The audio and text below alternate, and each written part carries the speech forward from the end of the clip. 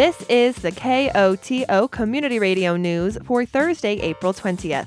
I'm Julia Caulfield.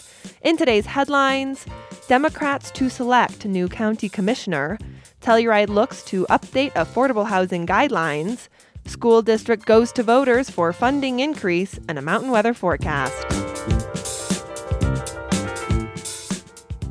The San Miguel County Democrats are in the process of selecting a new county commissioner. Last week, Commissioner Hillary Cooper announced she would be stepping down from her role to take a job as Director of Innovative Funding for Housing Programs, part of Colorado's Office of Economic Development and International Trade. As such, it's up to the Democrats to find her replacement. Colorado law requires that when it was a partisan election, Hillary ran as a Democrat, that the party representing her then pick the replacement for the remainder of her term. That's Dan Enright, vice chair of the San Miguel County Democratic Party. Per state law, the Democrats have 10 days from Cooper's final day in office to select a new commissioner. Cooper will officially step down at midnight on May 8th, with a new commissioner being sworn in on May 19th, at the latest. The first step to selecting a new commissioner is getting applications from interested individuals. The vacancy committee will then go through an interview process. Enright acknowledges it's no small feat. There's just less than a dozen of us who will end up selecting a county commissioner. So that's a huge responsibility for us, and that we're all taking that incredibly seriously. To qualify as an applicant for the position, an individual must be 18 years or older, registered in San Miguel County as a Democrat since at least April 2022, and live in District 1. So that's almost all of the town of Telluride, everything east of Mahoney and south of Black Bear Road on the west end of town. So just building F of Shandoka, as well as Entrada and Creekside and Longwell are excluded, unfortunately, but the rest of the town of Telluride is included, as well as the north side of the spur, so Hillside, Sunnyside, and Aldosoro as well, up there on the Deep Creek Mesa. When it comes to what the Democrats are looking for, Enright says he doesn't want to speak for the whole committee, but I'm looking for somebody who shows a comprehensive and nuanced views of all the issues. We're facing further, more complex issues in the town of Telluride, most specifically regarding housing, as things get more complicated and the amount of available opportunities are reduced year after year, and there's just only so much we can do. Understands the nuance and complexity of working with other government agencies in the region, the town of Telluride and Mountain Village most especially, as well as our West End partners in the county, and making sure they have knowledge and ability levels in that. But, I also remain open to unique opportunities. If somebody really presents a strong case, that's certainly within the realm of possibility as well. So I don't want to rule anything out at this time, but I also recognize that this is a special situation that we want to enter deliberately and cautiously as well. The selected individual will fulfill the remainder of Commissioner Cooper's term, which will end in January 2025. The commissioner seat will be up for election in November 2024. Those interested in serving as the San Miguel County Commissioner must send their application materials by 5 p.m. on Monday, May 8th. Applications can be sent to smcdems.co@gmail.com. Community members looking to give input on the selection can fill out a survey at smcdemocrats.org.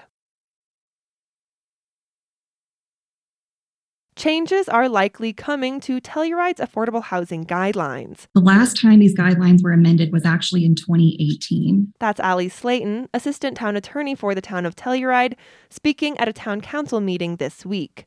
Ideally, Slayton says, the guidelines are updated every 2 years, but with shifts in staffing and the COVID-19 pandemic, it's been roughly 5 years since the guidelines got a good look through. Because of those delays and because of the changing housing conditions where the spread is now larger than ever between deed-restricted units and free market units here in Telluride, this process that we went through over the last year has been a little more in depth than I think other review processes have been. There are a few more major changes that we're proposing here following this process because it has been 5 years since the last guidelines change, and a lot has changed in the community and in the housing environment since then. According to Slayton, the proposed changes to the guidelines circle around 4 main principles of the affordable housing program: to provide affordable employee housing, to promote economic diversity within the Telluride community, to ensure ongoing affordability of housing units, and to provide clear, fair, and consistent administration of housing programs. The guidelines apply to Town of Telluride deed-restricted properties. Those are housing mitigation units, town-constructed units like Silverjack or Longwell, and employee dwelling units. The guidelines do not apply to town rental units. Those are Shandoka, Sunnyside, Virginia Placer, and the boarding house. When looking at the changes to the guidelines, Slayton breaks them down into a number of categories.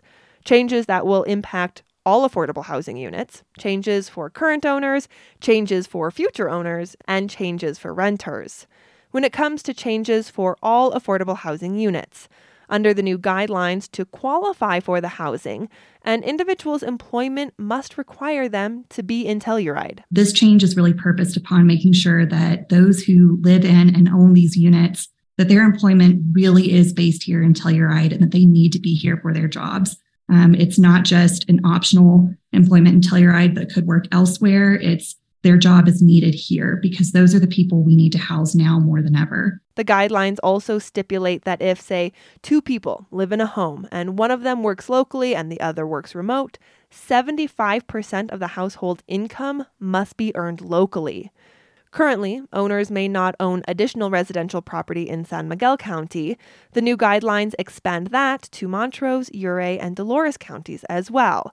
It also changes allowances on assets to exclude things like retirement and education accounts without counting towards net assets. Finally, the most contentious of the proposed changes. Under the new guidelines, a household must continuously be equivalent to the number of bedrooms in a home. Right now, there is an initial household size standard in the guidelines. So if you want to purchase a 3-bedroom unit and it's been offered to you and it's available, you can do so, but you have to have 3 people living there initially. That could mean you have 3 people in your family, or it could mean that you're an individual with 2 roommates. Either situation would be fine. However, there's limitations on our ability to enforce that moving forward. So if 2 or 3 years from then, you are one person living in a 3-bedroom unit because you didn't like your roommates and you didn't want to sign new roommates, we would not necessarily be able to enforce that unless the condition was placed on your deed restriction, and that's not always the case. So with this new continuing household size standard, THA will be able to enforce against households who have less people living in the unit than there are bedrooms. Some members of the community have shared concern that if this change goes into effect, they'll be kicked out of the home they've owned for maybe decades. Councilmember Adrian Christie says that's not the goal. I think based on the feedback that I've heard, I would be more in favor of us changing that rule to be a moving forward, even though I think that the rules that we have presented with the exceptions do have an appropriate amount of wiggle room for people. It still is causing some general turmoil with those who already own their homes. And I think the point of this update is not to scare people. It's to make this a workable program for the people in our community. And it's for us, by us, in that type of sense. And so that's I would say, main thing that I would advocate that we change. Council decided to add language saying the continuous household size standard will apply to all purchases of homes going forward and not apply to individuals who already own their homes. When it comes to changes to current owners, the changes expand what's allowed in capital improvements to a home and stipulates that resale of mitigation units must happen by lottery. Town-constructed units already go into a lottery. For future owners, the proposed changes better define the calculation of income, require businesses or nonprofits looking to buy a unit to apply for an exception, and revises the lottery point system. It has been revised to benefit people who have been here for longer than 10 years. There are more points that can be granted to those people. We revised the point system, but we've also increased the maximum number of entries from 3 up to 5. So there's a lot of changes that happen there in the lottery point system that I think especially those that have been in the community longer and really are looking for housing, will be happy about. Finally, changes for renters. The new guidelines up the required number of hours an employee works per year to qualify and increases the maximum allowed rental rates on units. It also removes the annual income eligibility requirement. An owner's income can increase into perpetuity after they are qualified to own. So right now, income is only looked at for owners when they first apply. That was detrimental to renters because renters have to requalify every year. So while an owner's income could increase year over year, a renter's income might not be able to. And eventually they might not qualify for their unit anymore because their income increased, and it could be a unit they were living in for years. So what we have done is we have made the income eligibility tier limit only applicable at the time when you first rent the unit. Thereafter, it is not applicable unless there is a change to the household. To protect renters, the new guidelines also stipulate a lease cannot be conditioned on employment to a certain employer, and a landlord must provide a minimum of 30-day notice on non-renewal of a lease. The guidelines are a lot, they are long and dense, but Slayton says it's all with the hope of housing as many local individuals and families as possible. The town of Telluride hopes to approve the updated guidelines on May 9th. The Telluride Housing Authority will host a community meeting to get additional feedback on the proposed changes at its meeting on Monday, May 24th at 5:30 p.m. at Rebecca Hall. The Telluride R1 School District is considering going to voters this November on a bond measure to address the district's needs when it comes to workforce housing and capital facility improvements. We've identified projects that really will keep our buildings in solid shape and not get them to the point where we have to start talking about new buildings. Even our building that's 130 plus years old, that, we all have a lot of pride in. So, that's a lot of what we're really looking to do. That's Telluride School District Superintendent John Pandolfo speaking at a Telluride Town Council meeting this week. As a district, they don't need approval from Town Council to put a bond measure before voters. The presentation was an opportunity to update council members and the community on the plan. The proposed bond measure would equal $36.8 million, equaling out to roughly $140 per year per $1 million value home. Pandolfo says the funding would go towards infrastructure upgrades, historic preservation of the elementary school, energy efficiency and sustainability projects, updates to the science labs, storage and maintenance of buses, and other site improvements. Of course, a large portion, Pandolfo says more than half of the bond, will go towards housing. Currently, we have housing for, I'm going to say roughly 10% of our workforce. We've got about 15 units, and we historically have allowed teachers to stay in, recruited them in, had them get settled for their first couple of years, and hope that they then have enough of a network in the community where they can find something. And as we all know, that has gotten harder and harder just in the last 3 years since I've been here. Absolutely. Pandolfo says a long-term goal would be to house at least 1/3 of the district's employees in district housing. Not only to be able to recruit, because we have had our housing all filled and had folks who we've offered positions to say, sorry, I can't come because you can't give me housing. And I everything I see leads me to believe I'm not going to be able to afford to live there. So, we really want to be able to increase the amount of time that we allow employees to be there. And when I've spoken to many of our veteran employees and said, if I actually had rental housing for you that was district housing, would you take that rather than where you're currently living? And I haven't heard anyone say, no, I wouldn't be interested in exploring that. The Telluride School District plans to host 3 community meetings to get more feedback on the proposed bond measure. Meetings will take place on Thursday, April 27th at 5:30 p.m. and Saturday, May 6th at 9 a.m. at the elementary school, and on Monday, May 8th at 6 p.m. at the Wilkinson Public Library. If the bond measure does go before voters, it would be on the November 2023 ballot. The town of Mountain Village broke ground on the Village Court apartment expansion on Wednesday. The VCA expansion will include 2 new buildings with 35 rental units and 88 new beds.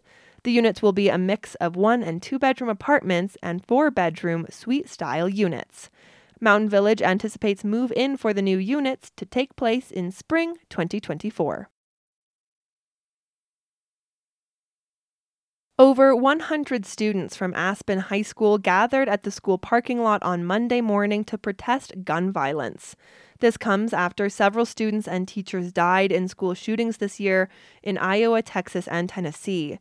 But the students weren't just worried about gun violence at school. Peter DeWetter is co-president at the high school and gave a speech on Monday morning. There has been more than 160 mass shootings so far in 2023, according to the Gun Violence Archive, marking more mass shootings than there have been days in this year.